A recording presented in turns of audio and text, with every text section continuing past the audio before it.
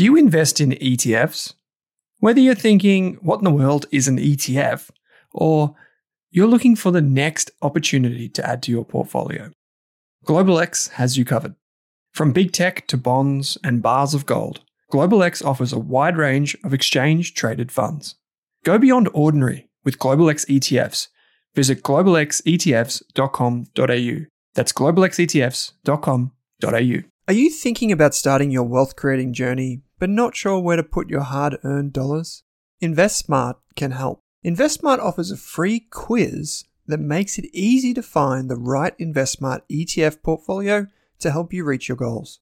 Just visit investsmart.com.au and hit Get Started. Answer a few simple questions about your goals and how much you want to invest, and you'll get a tailored statement of advice with a portfolio recommendation. You can visit investsmart.com.au for a no-obligations free statement of advice. This ad is brought to you by InvestSmart Advice, AFSL 334107. Hey there, here's a quick note. This podcast contains general financial advice only. That means it's not specific to you, your needs, goals, or objectives, so don't act on the information until you've spoken with your financial advisor. You'll find our full disclosure, disclaimer, and link to our financial services guide in the show notes. Tom, thanks for taking some time to join me in the Australian Investors Podcast, mate. That's a pleasure, Owen. It's funny how this conversation came to be. I think I was chatting to my co-host on the show, and Nook got brought up and your name got brought up, and then the stars aligned and we were able to have this chat. You're dialing in from Brisbane today. I'm in Melbourne. So recording remote, but it's recorded in video if you are interested in watching the video. I know a lot of our listeners do prefer video, so jump onto the Brass YouTube channel and you'll be able to watch. Mate, we usually start off with a bit of an icebreaker, a bit of tongue-in-cheek type questions. And normally when I ask this question, the person that I ask hasn't achieved probably like a world standing in a skill or something like this, but you have. So I'm going to ask the question, but I'm going to ask maybe not to mention sailing, maybe one thing that you expertise in, or some skill, or I don't know, maybe it's a hobby you're working on which you want to be better at. Just one thing that you wish you could do better. There's lots of things I wish I could do better. From the list that you threw out, I wish I could remember things better. I have a terrible memory for names, and I don't have great recall of information, which might surprise a lot of people. I'm an engineer by training and generally sort of do well at things where I can get a holistic understanding of how things work, but often that gets misinterpreted as a good memory for everything, and I that'd be a great skill to have. Things that don't relate so much to the investment, I wish I could play music and entertain. And I was having a conversation with a friend the other day, watching someone performing and thinking, just that'd be a wonderful skill to have, but way beyond my skill set. Well, I think as an engineer, we kind of we focus on the science and that framework which you just mentioned there for analysing problems, and we can make do. But then looking at the creative side, it's probably a little bit, for a lot of us, it's a little bit later in life where we think, damn, I wish I did that. I wish I learned to play the piano or do something like some type of creative skill. My second question is actually a two-parter, and it's, what's the best investing book you've read, and then also what's the worst? I think that might bring up some interesting ideas. Yeah, look, I find it very hard to go past Buffett's Shareholder Letters, which was really the first investing book. It's not not necessarily a book. It's published as a compendium of those letters if people want to get hold of it. But that's a remarkable sort of resource for people who are new to investing and want to sort of understand at a very deep level what it's all about. But the information's conveyed in such a beautifully elegant way. So that was the first sort of investing text I read, and I think it's absolutely fantastic resource. The one that sort of stands out to me as being really interesting was a book called The Misbehaviour of Markets by Benoit Mandelbrot, who's the guy famous for work in fractals that talks about risk in investment markets in a way that's quite different from conventional sort of normal statistical distributions. And it's not, it's by no means an answer to how people should think about risk in markets, but it's a very interesting book that sort of confronts some of the real shortcomings in mainstream investment thinking. Look, I don't really have a worst investment book to point to. I mean, as a general thought, I think certainly the way that we invest, it's very important to consider how other people think about things. And if you're reading investment books, a wide range of investment books, you'll get a wide range of different views, and that's reflecting the wide range of different views of people participating in equity markets. So I don't think there's any downside. At the end of the day, you've got to form your own set of views and your own way of thinking about things, and there's no real right or wrong answers about how to invest. There's some great rules of thumb that have been proven by successful investors over time, but there are lots of ways of participating successfully in investment markets. There's not a right way or a wrong way. No, I like that. Very diplomatic as well, mate. I probably, it's hard to pick up a book and say it's the worst one that we've come across. One day someone will answer it and they'll raise a few eyebrows, I'm sure. Another one, which is probably more related to the investment process that you follow, which is, I'm interested to know if there's like a global standard for a company that reports like triple bottom line. It's talking about all the right things and it's presenting the information in a really helpful and relevant way for investors. As if there's like a company that you've come across when you're reading the annual reports or 10Ks or whatever, and you think, well, this is an exemplar of how to convey messages to all stakeholders across a business. I mean, I got the question in advance and I still don't have a good answer. I can't think of a company that does represent that at the moment. And that's partly because we don't, in what we do, try to invest in companies who are delivering a triple bottom line as the sort of criteria for investing. But yeah, increasingly companies around the world are starting to address social and environmental outcomes of their operations. And there's,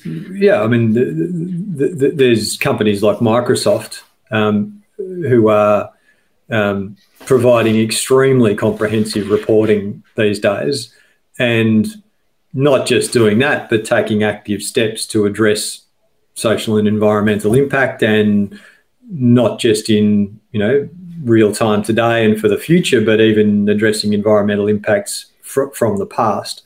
And so I think there's lots of examples of companies that are adopting very encouraging strategies around that, and it's what the companies are doing more so than how they're reporting that's important.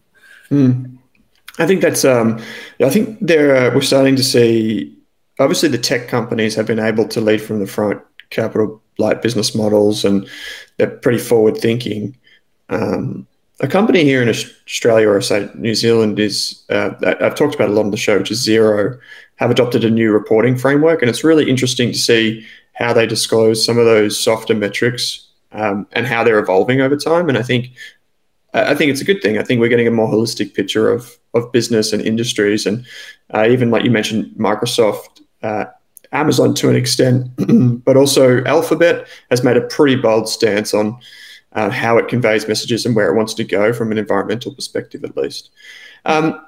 One final question before we get into a bit more about you is, I think like the kind of the active emission in investing is actually a really interesting one. So basically, like, what investment did you not make throughout your career, and what have you learned from not making that investment?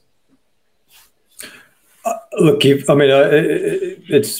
don't know if it's a tongue-in-cheek response to you, but, if I'd left school at 16 and started investing in coastal property in Victoria, I'd have succeeded, as an investor and financially in a way that, orders of magnitude more than I have, having worked pretty hard at my career for 20 or 30 years. Sometimes I wonder if, that was the great missed opportunity. And I think the lesson from that is that, a lot of what proved to be very good investments over time, in hindsight, appear to be very obvious things, and were obvious things at the time. And I don't think you should sort of dismiss investments on the basis that they're obvious, because whilst there's a risk that if something's obvious, everyone's onto it and it's priced properly by the market. In a lot of cases, that's not the case. It's, that there are a set of long-term trends that are very favourable for a particular asset or asset class, and you're right to position into that. And look, I can think of dozens of opportunities in the listed markets that we've missed. It's sort of part and parcel of what we do, that you're always going to miss a lot of opportunities, and there are different reasons for different ones. At the end of the day, most of it's about having confidence to act and a willingness to, be wrong within your portfolio, or an appetite for being wrong, or being wrong for a while before you prove right.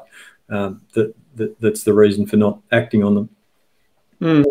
That's actually I did not expect you to say property, and I did not expect you to identify Victorian coastal property. But look, I grew up in Victoria, and as a kid in the late 70s and early 80s, if you went to coastal towns in Victoria, you could buy bits of land today that are worth hundreds of times what they were then, and it wasn't such a stretch to think that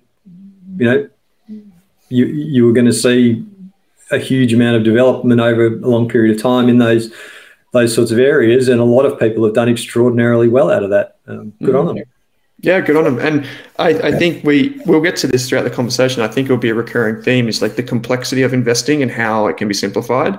I have shared similar sentiments growing up towards the Yarra Valley, and seeing that development happen as well. So let's zoom in on you a bit, mate. So people may know who you are that listen to the show, but one thing I'm interested in, one thing that I like to understand from investors and professional investors, is basically the threads of investing through their life and maybe where that journey started. You mentioned that, you grew up in Victoria. Was investing, all of this type of thing, economics, was that part of your childhood? Did you have anyone mentoring you or guiding you down this path? Unusually, no. I mean, I didn't engage in any serious way with investing in investment markets until I was in my mid-20s. I sort of grew up in a family with two parents who were both architects. My grandfather had been a mining engineer and was a very successful business leader within the Australian mining community. But no, my sort of family background didn't provide me a lot of exposure to investment markets, and I studied mechanical engineering at university, and my initial sort of professional career was in engineering and industrial consulting. And it was through a series of sort of, steps in my career that, weren't planned from an early stage, that I ended up in investment, deliberately in the investment industry more broadly, and then progressively moved towards what I'm doing now. Mm. Sorry, go on. I was going to say, so One thing I didn't know is that both you and your wife, if I'm not mistaken, are Olympic gold medalists. Is that correct? My wife's an Olympian. She was a two-time world champion in rowing. Yeah. Yeah, right. And so this, I guess, I don't know a lot of this backstory, Tom, even though I've done a fair bit of prep for the conversation today.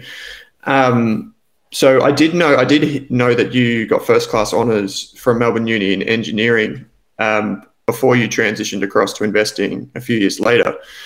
But where did sport fit into that, as you know, throughout your childhood? Was that kind of all consuming? I'm guessing it was. And did that come first, or did the interest in engineering come first?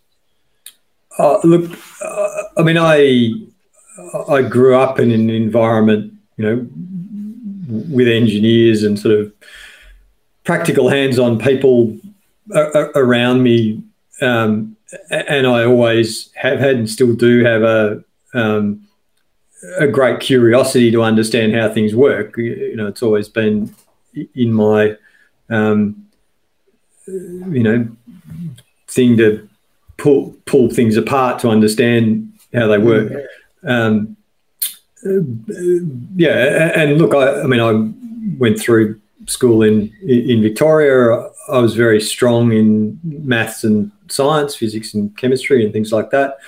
And it was a pretty natural progression for me to move into engineering, where, you know, others in my family had done before me. And I never really thought beyond doing that. It was something that I had an innate skill set for and was good at many of the aspects of, and that was an easy sort of choice. The sailing was in parallel with that, so I learned to sail in my early teens and got involved with competitive sailing on Albert Park Lake and involved with the junior sailing program in Victoria. And sort of over time, I wasn't by any stretch a particularly talented young sailor, but I really enjoyed it, and some of my academic skills could be applied in that sporting environment in terms of understanding, sails and the wind and how the sport worked, and I really enjoyed that. And as I put more time into it, I got better and better, and it was a long progression from starting at a low level in club sailing to reaching a state and a national level and then competing internationally. And it was something that I was very fortunate to stumble into, where I had I had a love for it. I had a skill set that was relevant to it, and I got a lot of reward for putting effort into it. And in the end, there was always part of me that believed I could be very good at it. And the progression was to go and compete internationally in Olympic classes, which is the pinnacle in the sport of sailing. And I pursued that. And so whilst I was studying engineering, I was also training and competing internationally, and my engineering degree ended up getting spread out over 8 years because I took a chunk of 3 years off to go to the Olympics in '96. And then I finished my degree and took another chunk of time off to train for and compete in the games in Sydney. The plan was always that after the games in Sydney, I would go and get a job in industry as an engineer, and move into the next phase of my life, which is what I did. So I stepped out of the boat at the end of the Sydney Games. I had a job that I'd been offered with an industrial consulting business, and started that job early the next year. And at that stage, my interest in investment really came from the sailing side of things, because sailing the discipline of sailing that I was involved in, which was sort of one design fleet racing, is a sport where you have a large field of competitors sailing identical equipment, and to a large degree, your success depends on making good risk-return judgments on a continual basis. and having succeeded in sailing, I always felt like there was some parallel with investment markets. If you look at a share price chart and you look at a wind direction chart, they look pretty similar. And, in sailing, you succeed by positioning yourself in relation to what the wind direction's likely to do in the future and being more consistently right about that than your peers in a field where everyone else is trying to do the same thing. And I always felt like there had to be some sort of parallel. And so I had this sort of interest in the back of my mind as to can the decision-making frameworks and the skill set that I had in sailing, which was ultimately to be very good at making relatively simple decisions, but in a very complex, dynamic environment under a lot of pressure, be translated into something in the investment space. And I didn't start off in the investment world. I started off in investment consulting in industrial consulting. I worked for a very interesting small business that did manufacturing performance improvement work with large manufacturing businesses. And it was a really interesting and eye-opening thing to do for a short period of time. The company had an almost absurd claim that it could improve the efficiency of any manufacturing process in the world by somewhere between 10 and 40% within 2 to 3 months with no capex. And the firm had an extraordinary track record of being able to do that. And that might sound, ridiculous, but when I saw what was possible inside these businesses, it sort of opened my mind to the ability to, or for pragmatic decision making, to make a better world. And the reality is in a lot of manufacturing businesses, a lot of things are done less than optimally because it's easy to do them less than optimally. And it's not that hard to speed things up if you can solve the problems that you run into when you speed things up. And that's what that firm did. And I had that experience within the first couple of months of working there, of being a, wet behind the ears young consultant with very little skill or experience, but able to, pragmatically solve a couple of problems and deliver, whatever it was, $1 million more output from a production line with no cost. And the problem with the consulting business model is it's very hard to ingrain the kind of skill set and approach that the consultants have within businesses. And what the experience left me with was a sort of perspective that we were doing something extraordinarily valuable that was of huge value to the shareholders of the company that we were working for.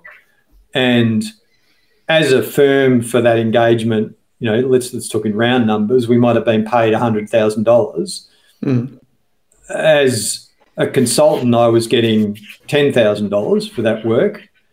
The company's profit was going up by $1 million.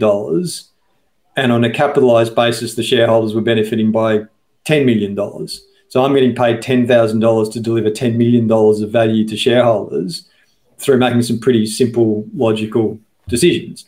And what's more, I'm trying to do it as an outsider consultant with a lot of resistance rather than as an insider or as a director and shareholder with real leverage to make things happen on a more permanent basis. And so I had this experience for a brief time in consulting, and it left me thinking, actually, I'd really like to do this work, but in order to really do it properly, to achieve proper change and real benefit for companies and for the for the world more generally to operate more efficiently, I have to be a shareholder. And so I need to be on the investment side of things. And my initial thinking was, right, the natural place for that kind of philosophy and approach would be in private equity, but as a sailor and engineer, my sort of opportunities to get into that initially were pretty limited. But I had an opportunity offered to me to join an Australian equities fund manager, and that was my foot in the door into the investment industry. And I did that, and that's where I started. And once I was there, my investment my real investment education started. Mm-hmm. And I didn't end up staying in that role for that long, because partly because of the firm that I was in, the role wasn't right for me, but also because I felt like I needed a broader education. It goes back to the way I think and don't remember things. I'm not going to act confidently unless I feel like I have a very good grasp of the big picture. I need to see most of the jigsaw puzzle in order to be able to make decisions. Not an innately overconfident person. And so I went and worked in investment banking, and I worked at Rothschild for 3 years in a range of roles, mostly in sort of corporate finance advisory work, but got exposed to the lending business and to the managed investment scheme business there. And then I left that and worked for Consolidated Press for 3 years in a role that was pseudo private equity, sort of involved in managing the large portfolio of unlisted assets that Consolidated Press had at that point in time. And then I had the opportunity to be involved in starting the business that I'm involved in today at NANOOK. And that at that point in time, was an opportunity for me to bring together a lot of the sort of various skills and knowledge I'd built up over time and apply it to something that I was sort of passionate about. So, to an opportunity set that I was absolutely convinced was going to last at least the rest of my investment career. Was doing something in the investment space that had, to some degree, a higher purpose to it. Mm. There's so much that we need to pull on there. So many anecdotes that you gave us that I feel are really interesting. But can I ask, why is it called NANOOK? Or NANOOK? Because it's very hard to find, a short name for an investment management business that hasn't been used somewhere in the world before. Agonisingly difficult thing to do. We ended up with NANOOK. NANOOK's the Inuit word for polar bear, because that, was a symbol of, environmental and particularly climate change issues that we thought was appropriate to our business. Okay, I've got a few things that I want to loop in, and I'm going to do these out of order, so apologies in advance, mate. You mentioned before that as a consultant on the engineering side, you could see things that needed to be changed or could be changed, but from the outside it was probably more difficult than if you actually had some keys, like a way to be, influencing the board or the senior engineer or something that within the firm.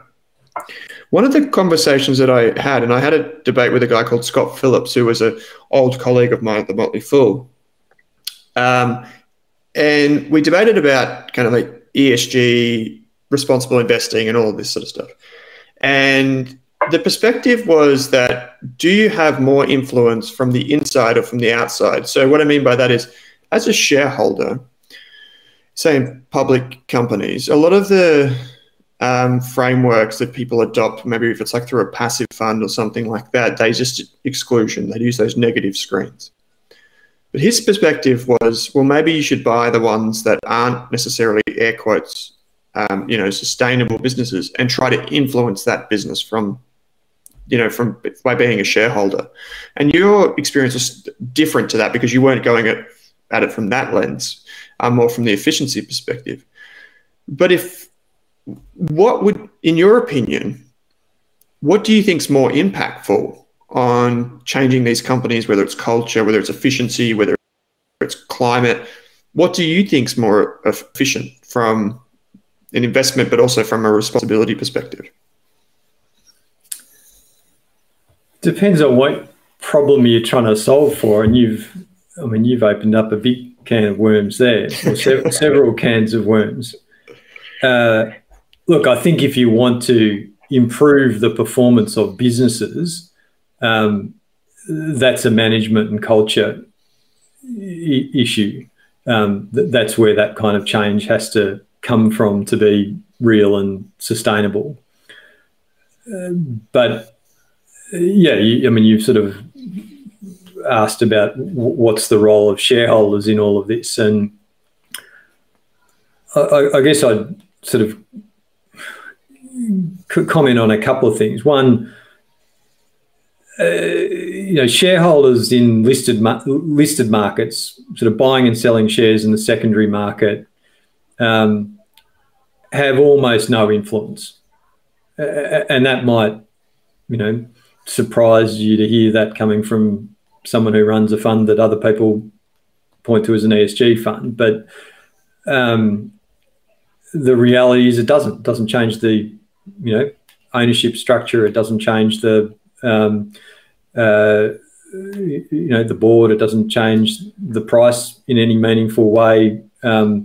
Maybe at the absolute margin, you're affecting cost of capital, but in reality, that's not to a degree that's likely to be making any difference to anyone.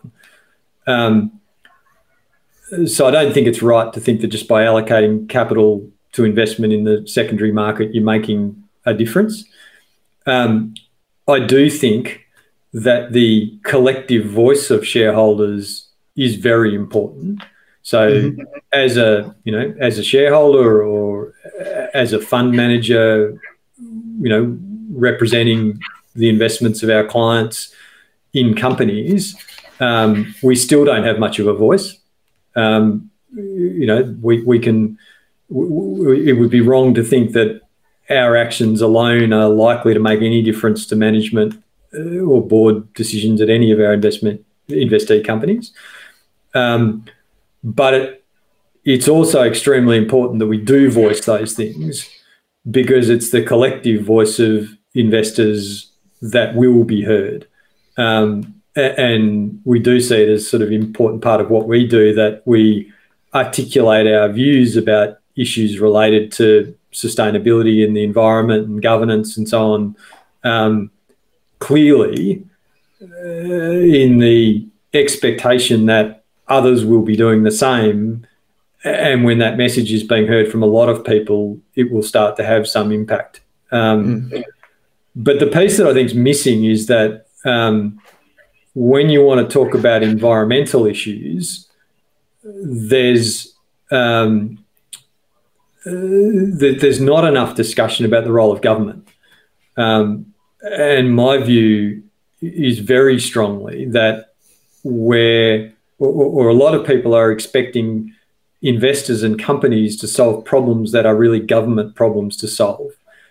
We have an extraordinary economic system that is, in aggregate, very good at allocating resources well and coming up with the solutions we need in the economy. But it operates in a set of rules, and what it will deliver is dictated by the rules and the guidelines and the pathway that are set by government. And for whatever reason, people don't seem to recognise that we have a quite extraordinary financial system that exists in the structure it does, because governments have defined very clearly how it should operate to deliver what governments want it to do. And same can be said about the healthcare system. They are extraordinarily different in structure to what they would be if they were largely unregulated and was left to the industries to decide how they operated. And in respect of environmental issues, the same applies. If governments are very clear about where society wants us to end up in terms of environmental outcomes and sets the rules for corporates to operate in, the corporates will do a great job of operating within that framework. And ultimately, that's where our environmental problems will be solved. It's not going to be solved by the voice of shareholders or by good thinking corporate citizens within companies making great decisions for the environment, it's going to be solved by the government setting the right pathway and then companies being able to act clearly within that. And if I think about our firm and where our potential impact is as a firm, it's in helping create better debate to have better decisions made by governments going forward. And being good at investing is our, is the basis on which we'll be allowed to participate in those conversations. We're not going to change the world by the way we invest. We will help change the world in a meaningful way if we're good at what we do. We build a larger, more successful business, and we can start participating in a meaningful way with the people who set government policy to make those kind of changes. And you sort of raise another issue, which is this issue of should you invest in bad companies and help change them or good companies? I guess it sort of opens up a couple of topics, right? One is, what is ESG, right? What is ESG investment? How should it be done? And the second is this challenge of a lot of ESG or responsible investment of trying to balance different outcomes alongside investment outcomes. And on the first of those, I mean, we can talk more sort of about this if you want to, but for sure, there's a massive problem in the investment industry today with ESG being used as a term that people often think has a single meaning, and it doesn't. It's an acronym that doesn't have a meaning at all, and it's used by different people in different contexts to refer to a whole range of different approaches or facets of responsible investment or ESG integration. And there are sort of 5 or 6 or 7 quite discrete elements of ESG or responsible investment that need to be thought of separately. And that's a big problem for the industry at the moment. I think you're moving over, at a slow cadence towards people starting to recognise that and to, acknowledge that investing in bad companies and helping make them better is a valid strategy, just as investing in good companies for the benefits that might come from doing that is an equally valid strategy. They're totally incompatible, but nothing's wrong with either of them, and they're both good, but you can't pretend they're the same thing or fall under the same bucket. You can't measure them in the same way, and people need to be really clear if they're talking about ESG about what is it they actually want. And then the other issues around performance and whether there's a performance trade-off in achieving environmental and social outcomes. And absolutely there can be. But look, the big problem is if you start to set multiple goals, you end up with suboptimal outcomes, right? It's almost by definition, right? That you can't be simultaneously optimizing investment risk and return outcomes and optimizing environmental and social outcomes. And to pretend to try and do both of those things at the same time is nonsense, right? So I think there's nothing wrong with pursuing environmental and social outcomes, and it's a perfectly valid thing for people to do if that's what their priority is, but it shouldn't be conflated with that is the right way to optimize for investment returns. We did a survey not too long ago of our community, Tom, and we found that many of our members and our listeners would be happy to forego alpha and even performance in order to achieve goals that they believe were responsible when it comes to investing. Does that surprise you? No, not at all. Not at all. And I think many of our clients feel that way. Look, there are lots of investors out there for whom ethical considerations are important, and they want to know that their hard-earned capital is not being, deployed for the use of companies doing things that they don't like. There's nothing wrong at all with that view, and there's also nothing wrong with the view that people want to see some or all of their capital deployed into things that are going to make a difference from the world in a non-financial way. That doesn't surprise me at all. I think it's a trend that's only going to increase.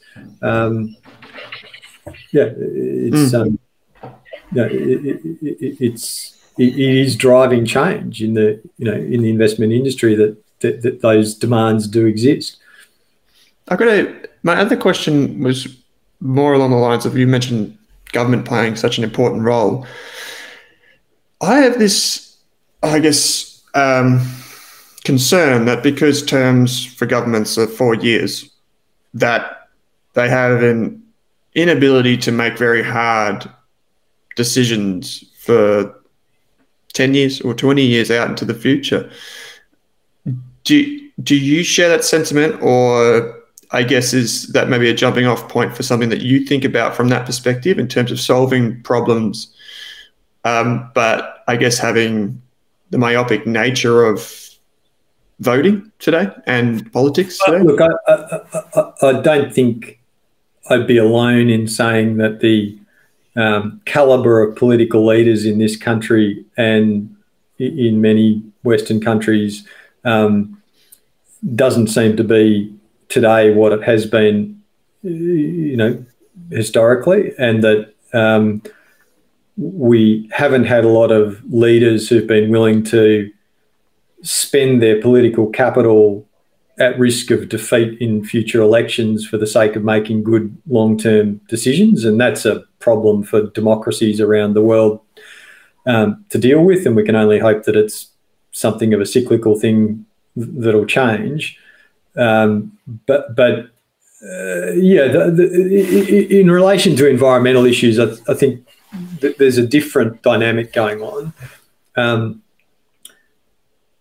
The world's environmental issues are becoming much more obvious to people. If you look around the world at what's happened this year, it is profound. Worst drought in Europe in 500 years, 70% of China's rivers running dry, and the worst drought they've had for 100 years. Sydney had its average annual rainfall in the first 3 months of this year. There's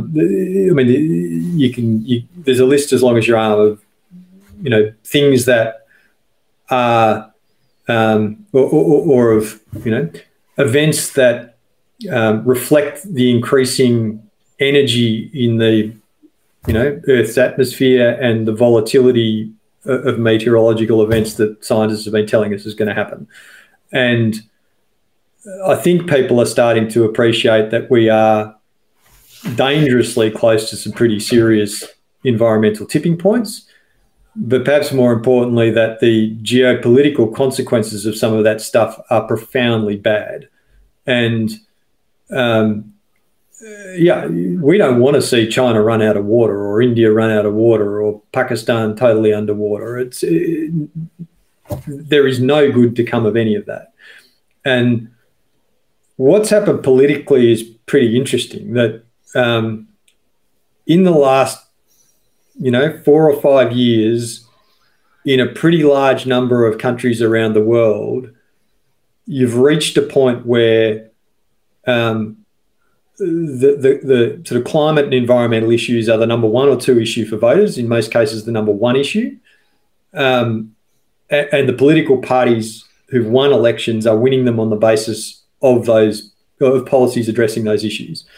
And what's happening is every sort of electoral cycle, and I think you'll see it in this country, another 3 or 4 years of young voters are coming into the electoral pool and will overwhelmingly vote with that being their number 1 issue. And the political balance has tipped. The pendulum's swung past halfway now, and it is not going to swing back.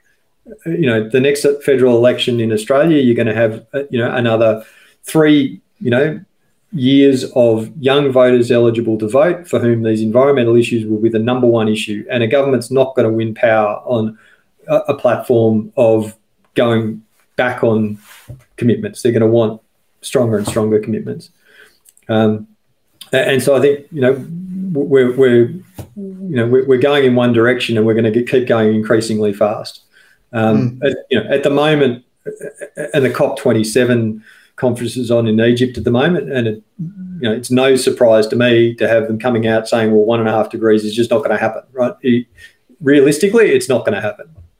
And people need to understand that the trajectory of where we're headed is a whole lot worse than that.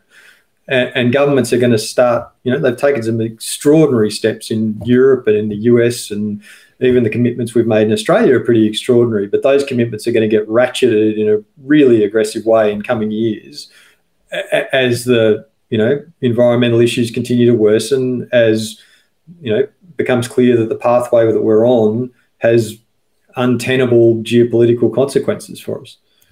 I mean, yeah. Okay. So there's so many different directions from here. In respect to, I guess, you mentioned before, like greenwashing is the label that we give to a lot of investment products and consumer products and every product that seems to play on this label of do good for the world, buy this thing, pay a little bit more. And a lot of us don't really know if it works or not, right?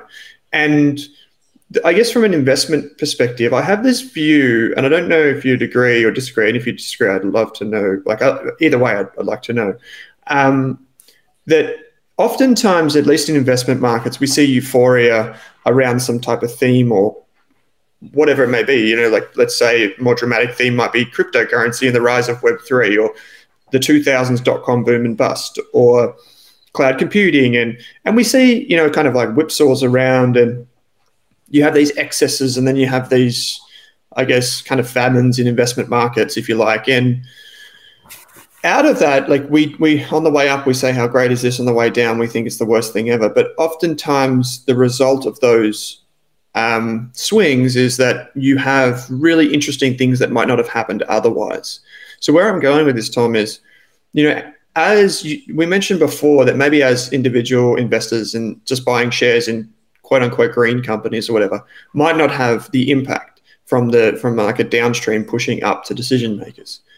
But I guess if we do have more of a focus on it as investors, does that, through osmosis eventually like creep into the investment zeitgeist, and we start to see more companies with shareholders who maybe they're passive, like maybe they're just on the register and they don't think they have a say, but it kind of tends to trickle in and seep into what the decision makers are thinking. And I guess because you run a fund, right, that takes into account all of these things, and you say that investing is like a kind of like the part of the impact you're going to make. But I feel like we should still be investing this way nonetheless, because at least philosophically, if we do care about these things, it would make sense. I don't know if this is a question or it's a statement, but do you kind of get where I'm going? Like, it's still like, how do we still have an impact if we're investing in public equities? Look, I don't think there's any benefit to you or anyone else other than the people you buy the shares from if you buy shares in companies, involved in more sustainable activities at elevated prices that the companies are never going to, deliver the profits to justify. I don't think that does you any good. I don't think it helps the world. The kind of cycles that you're talking about are very important in what we do. And we've just been through one, very extreme one in the last couple of years where changes made to government policy or expectations of changes to government policy and government support for a wide range of sustainable technology have led investors to pile into a relatively small set of stocks in niche parts of the economy. And simply because of supply and demand for shares, their share prices end up rocketing up to very elevated levels and high valuations. And that's a good thing for the world because it attracts more capital into those areas and more investment in research and development and in capacity expansion and in the development of those technologies. And in doing so, serves the purpose of the policy that caused that to happen. But yeah, buying those things at elevated prices doesn't help you or the world, I don't think. How about Tom? Say for example, like if we look at venture capital, right? There's a lot of that's a game of slogging, I guess. It's like you're not about making single runs. If we have a cricket analogy, it's about hitting sixes and knowing that most of them are going to fail.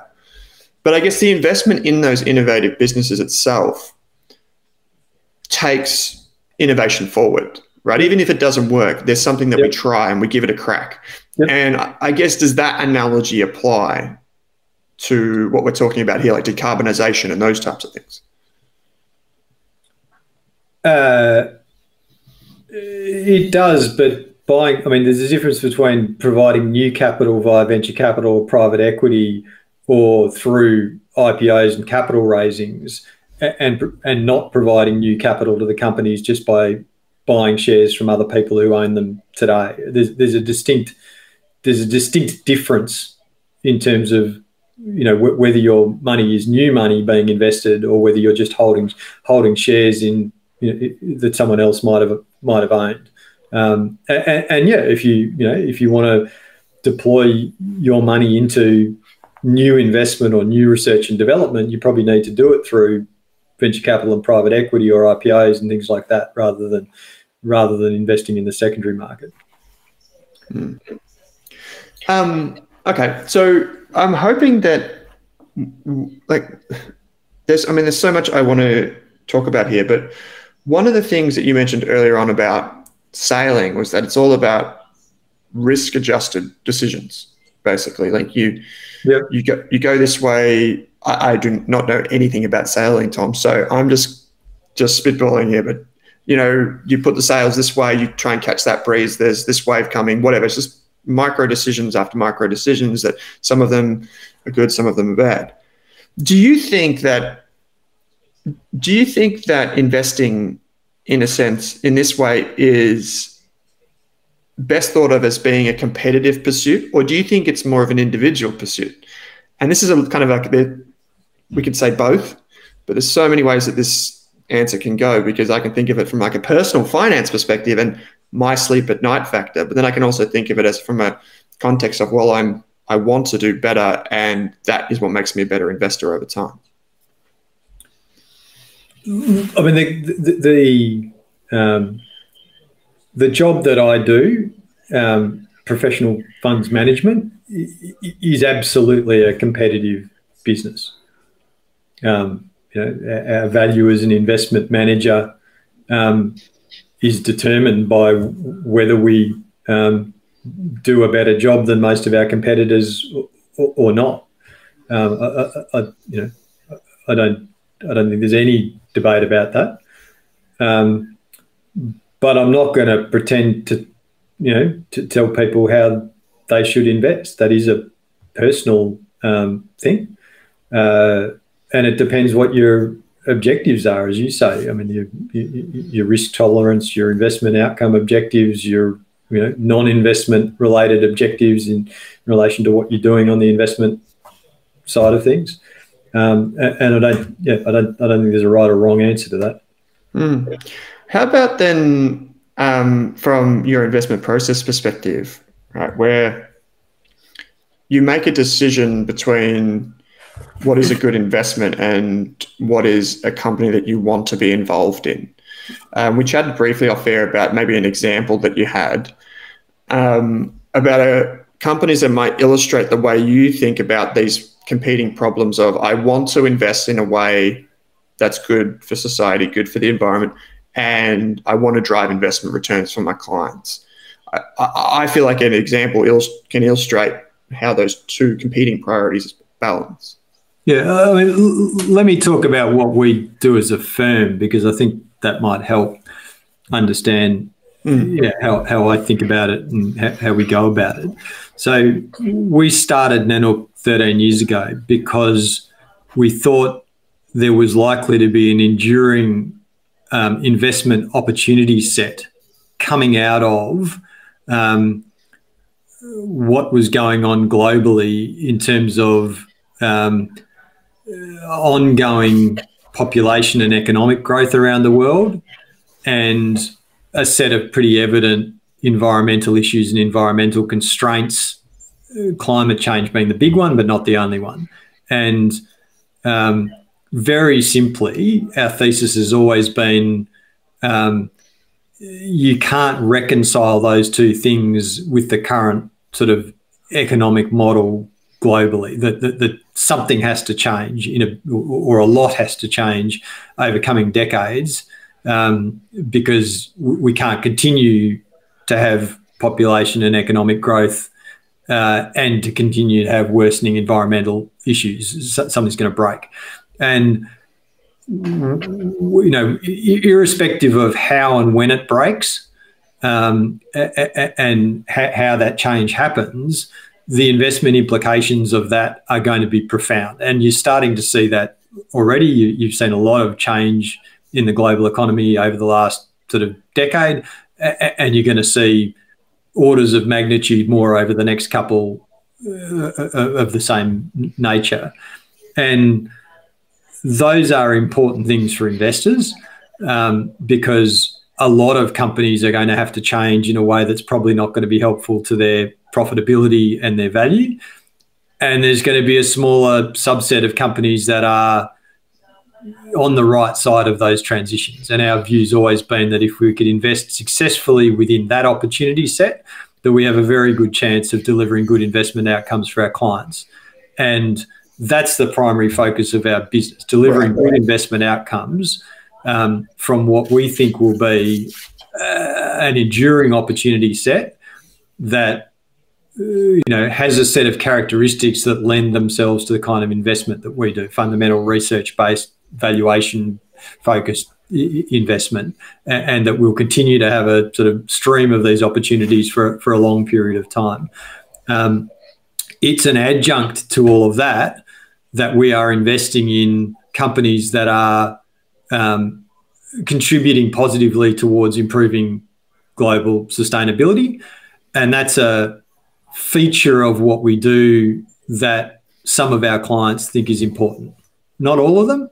A portfolio in the first instance should deliver some alpha and should have a set of holdings that mean that the diversification benefits for our clients are good. And that's reason enough to use a global equity fund, but we're not the only ones who can provide those features to clients. But for a lot of our clients, they're also interested in knowing that some of their money is being invested in companies that are doing things that are going to make the world a better world. We're not necessarily changing the world by making those investments, but people, might feel better, might sleep better at night, whatever, because of that. But going back to what we do, we're an investment firm that exists on the basis of an investment thesis, and what we do is trying to make good investment returns for our clients. And there's not a trade-off between trying to invest in companies that are doing more good or less good and trading that off against better investment return or worse investment return. What we do is we define the set of companies that we can invest in around a set of industries and technologies that we think are contributing positively to improving sustainability. Mostly really obvious things that fit that description: renewable energy, energy storage, grid technologies, energy efficiency solutions, sustainable transport solutions, electric vehicles, rail transport, things like waste management and recycling, water treatment, water efficiency. The list goes on. So we've got a list of all these industries, and if companies are materially involved in those areas and not doing things that are badly misaligned with those areas, they'll be in our investment universe. And given that investment universe, which is now about 15% of the broader global market, our job within that is to pick a portfolio that we think will deliver good risk-adjusted relative returns. And we don't try and produce a portfolio from that set of opportunities that is more impactful or more sustainable or has better ESG scores or anything like that. Our investment decisions are based around our assessment of the relative return potential, the risk-adjusted return potential of each of those stocks. We buy a stock where we think that it's going to generate alpha sufficient to justify the risk we're taking, and we'll sell something when we've got a better opportunity to replace it or that potential no longer exists.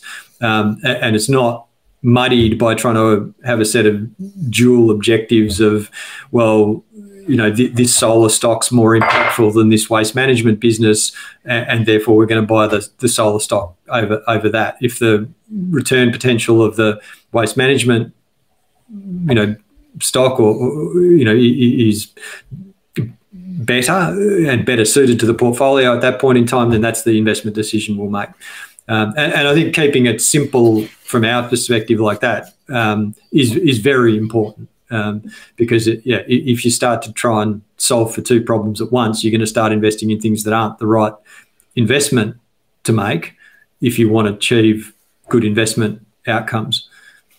So just to summarize that, Tom, so you're putting basically, you've got your global universe and you put the environmental sustainability type buckets in front of the fundamental.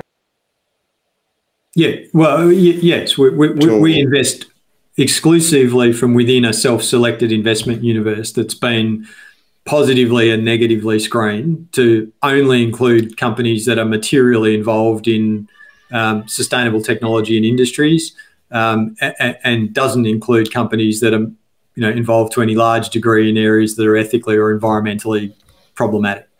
And from within that, we construct a portfolio based on investment merit. So I'm just going to pull out an example from an article that I read a while ago, which was Daikin. And in that article in the AFR, this is Daikin, the air conditioner for anyone, like the air conditioning company for anyone that's playing along at home. And in that, it was mentioned that the company also has like a defense element to it. How do you think about companies that, say, make environmentally efficient products, in this case an air conditioner, but also have some other type of business? Like there's an example in Australia with like Woolworths that also used to have a pokies and hotels business. And there are numerous examples of companies that do multiple different things. How do you think about those businesses and whether they're in that universe or not? We try and be pragmatic about it, and we also try and accommodate the wishes of our clients, because at the end of the day, what we do is provide a service to our clients. Daikin, would be eligible for our investment universe because we include companies who are producing energy efficient heating, ventilation and air conditioning systems, and that's what they do. But as well as that positive screen, we also have a negative screen, which excludes companies who are involved in areas that are poorly aligned with our environmental focus. So companies involved in oil and gas exploration and production, in coal-fired power generation, in palm oil production, in areas that are not a good fit with our mandate. as well as a series of areas of ethical concern, because we recognise a number of our investors are sort of ethical investors and want to use the product because our areas of focus, by and large, don't overlap with things like defence products or gambling or tobacco and alcohol.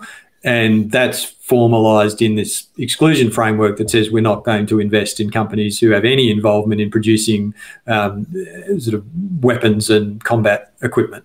And unfortunately, Daikin, quite unusually has a very small division that's only about 1% of its revenue that produces missile systems for the Japanese Department of Defence. And we've got a 0% threshold, and that means that we've got to exclude it. It's black and white decision. The interesting thing about that one is it's still held by a lot of ESG type funds who purportedly have restrictions on those kind of things. I think because it's not, you have to read the detail of the annual report or have good ESG data in order to know that it even has that business. It's not made obvious. Interesting. Yeah, see, I didn't know that either. Reading that write-up in the AFR, but that caught me off guard. So I didn't know that. Just in the interest of time, maybe I might, because you're very uniquely placed as an engineer, but also as a very experienced investor, maybe this is a quick one for you to answer. And it's for myself and anyone else that is interested in learning more about this as like a sustainable investing, emphasis, and that's what we want to focus on. I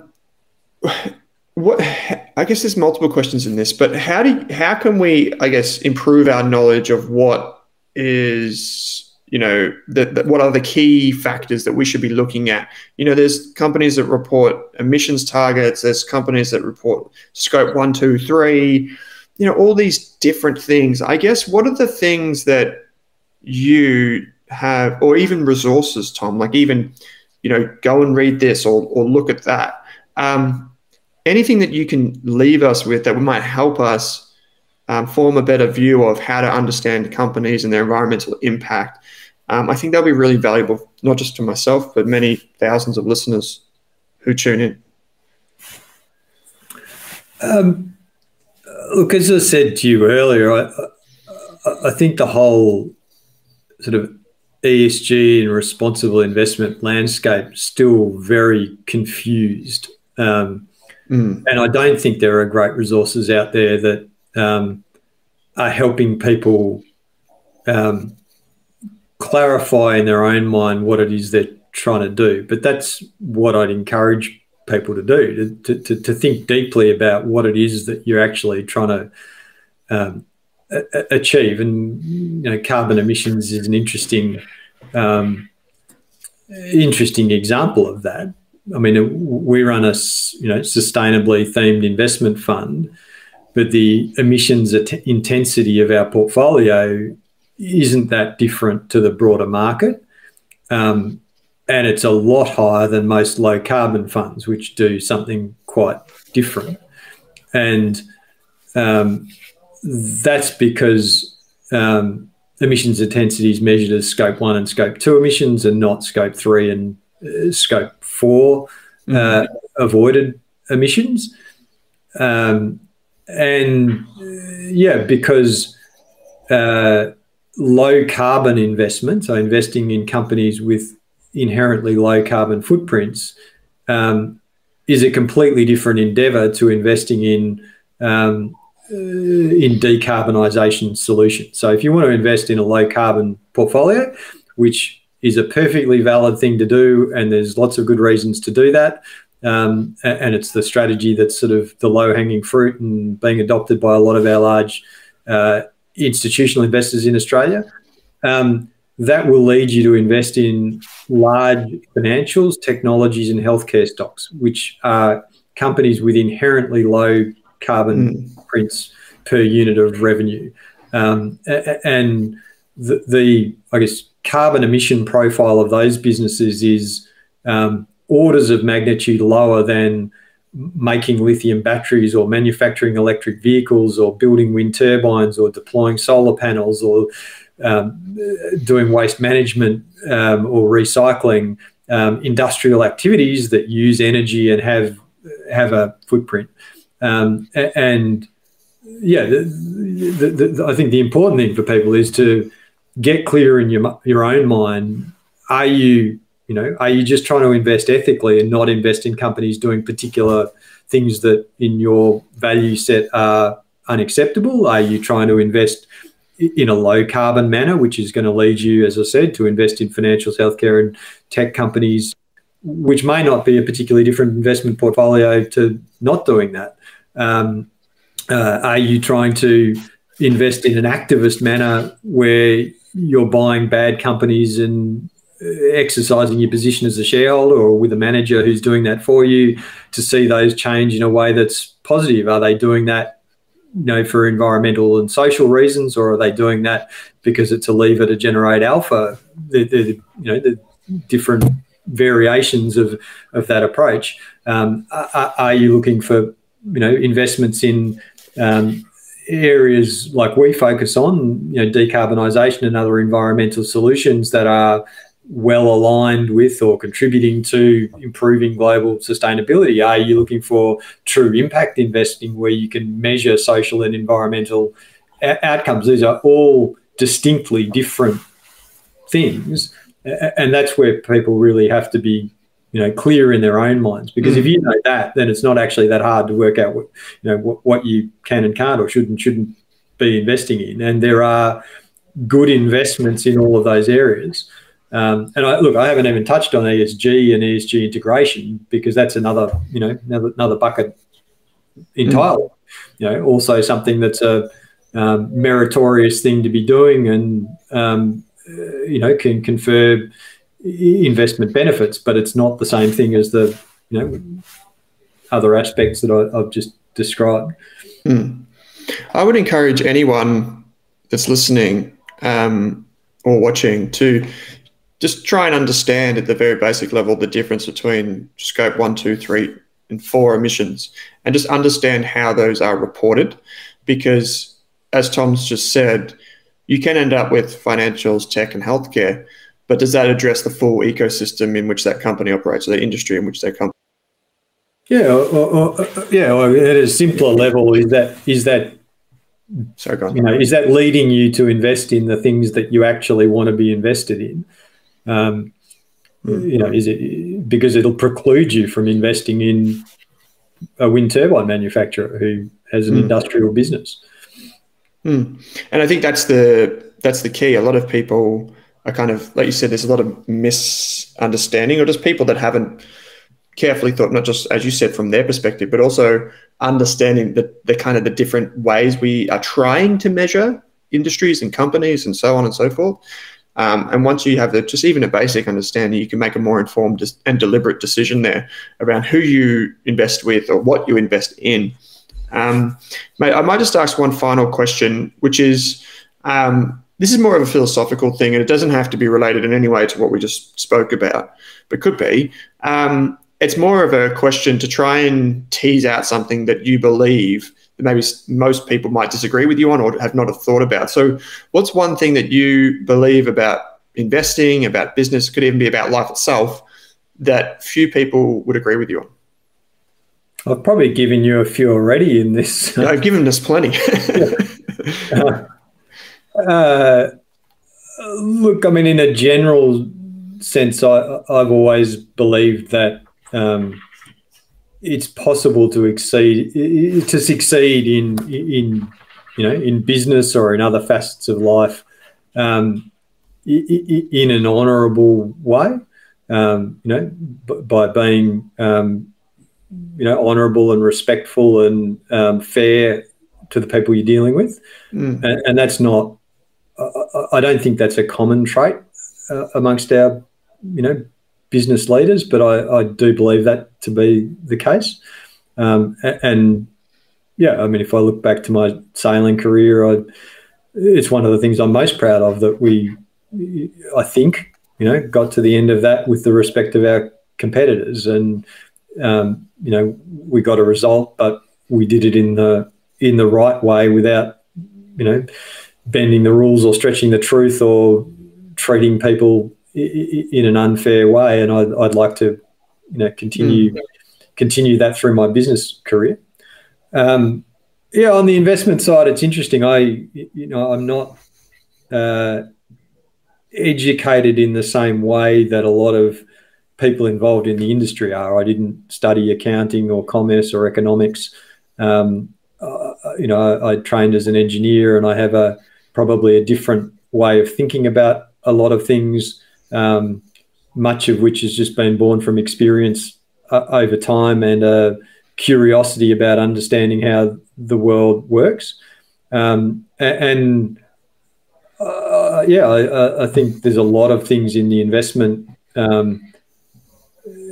community that are discussed as if they're known or they're black and white, or there's a solid academic foundation to what, or to understanding investment markets and what people are doing in investment markets.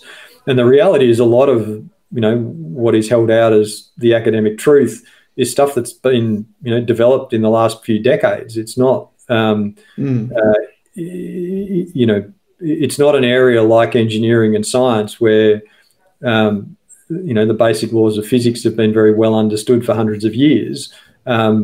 You're dealing with markets and the behaviour of participants in markets, and they're not, easily analysed in such a black and white way. And even when you hear about things like valuation, people talk about valuation as if it's a science. And my observation over time, having worked in different environments in quite different contexts, gives me an understanding that valuation is an opinion. It's not a fact.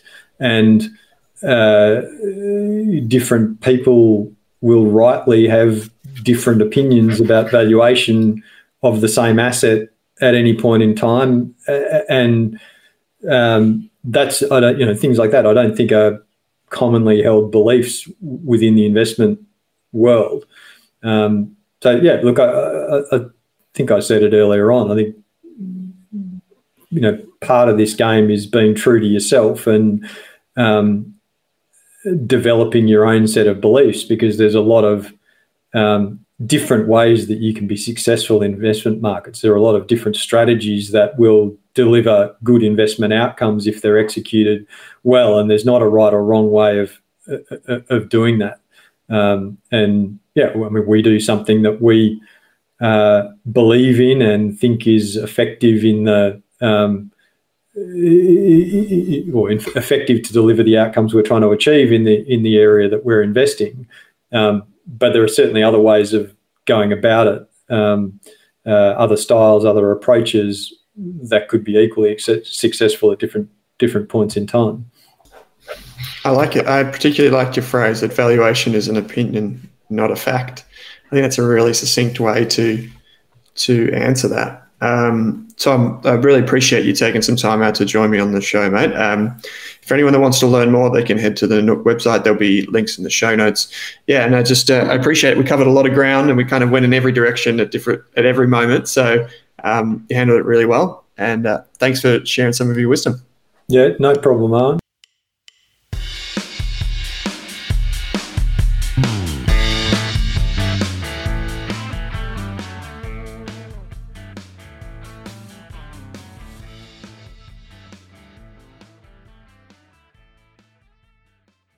For more than a decade, I've been hunting for the best investors and their methods, strategies, and tools for investing.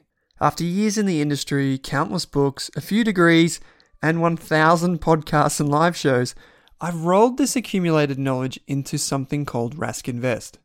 If you've ever heard me talk about a core and a satellite, active and passive, true long-term compounding, or you simply want to know exactly how I would invest, now is your chance. Rask Invest is our new investment service, designed for all types of investors who want professional management of their core portfolio at a low cost from a team they trust. Rask Invest helps you automate your wealth creation and passive income. Simply click the link that says Invest with Owen in your podcast player to join one of our live platform walkthroughs or book a call with us. You can also view the Rask Invest PDS and TMD and get invested with me.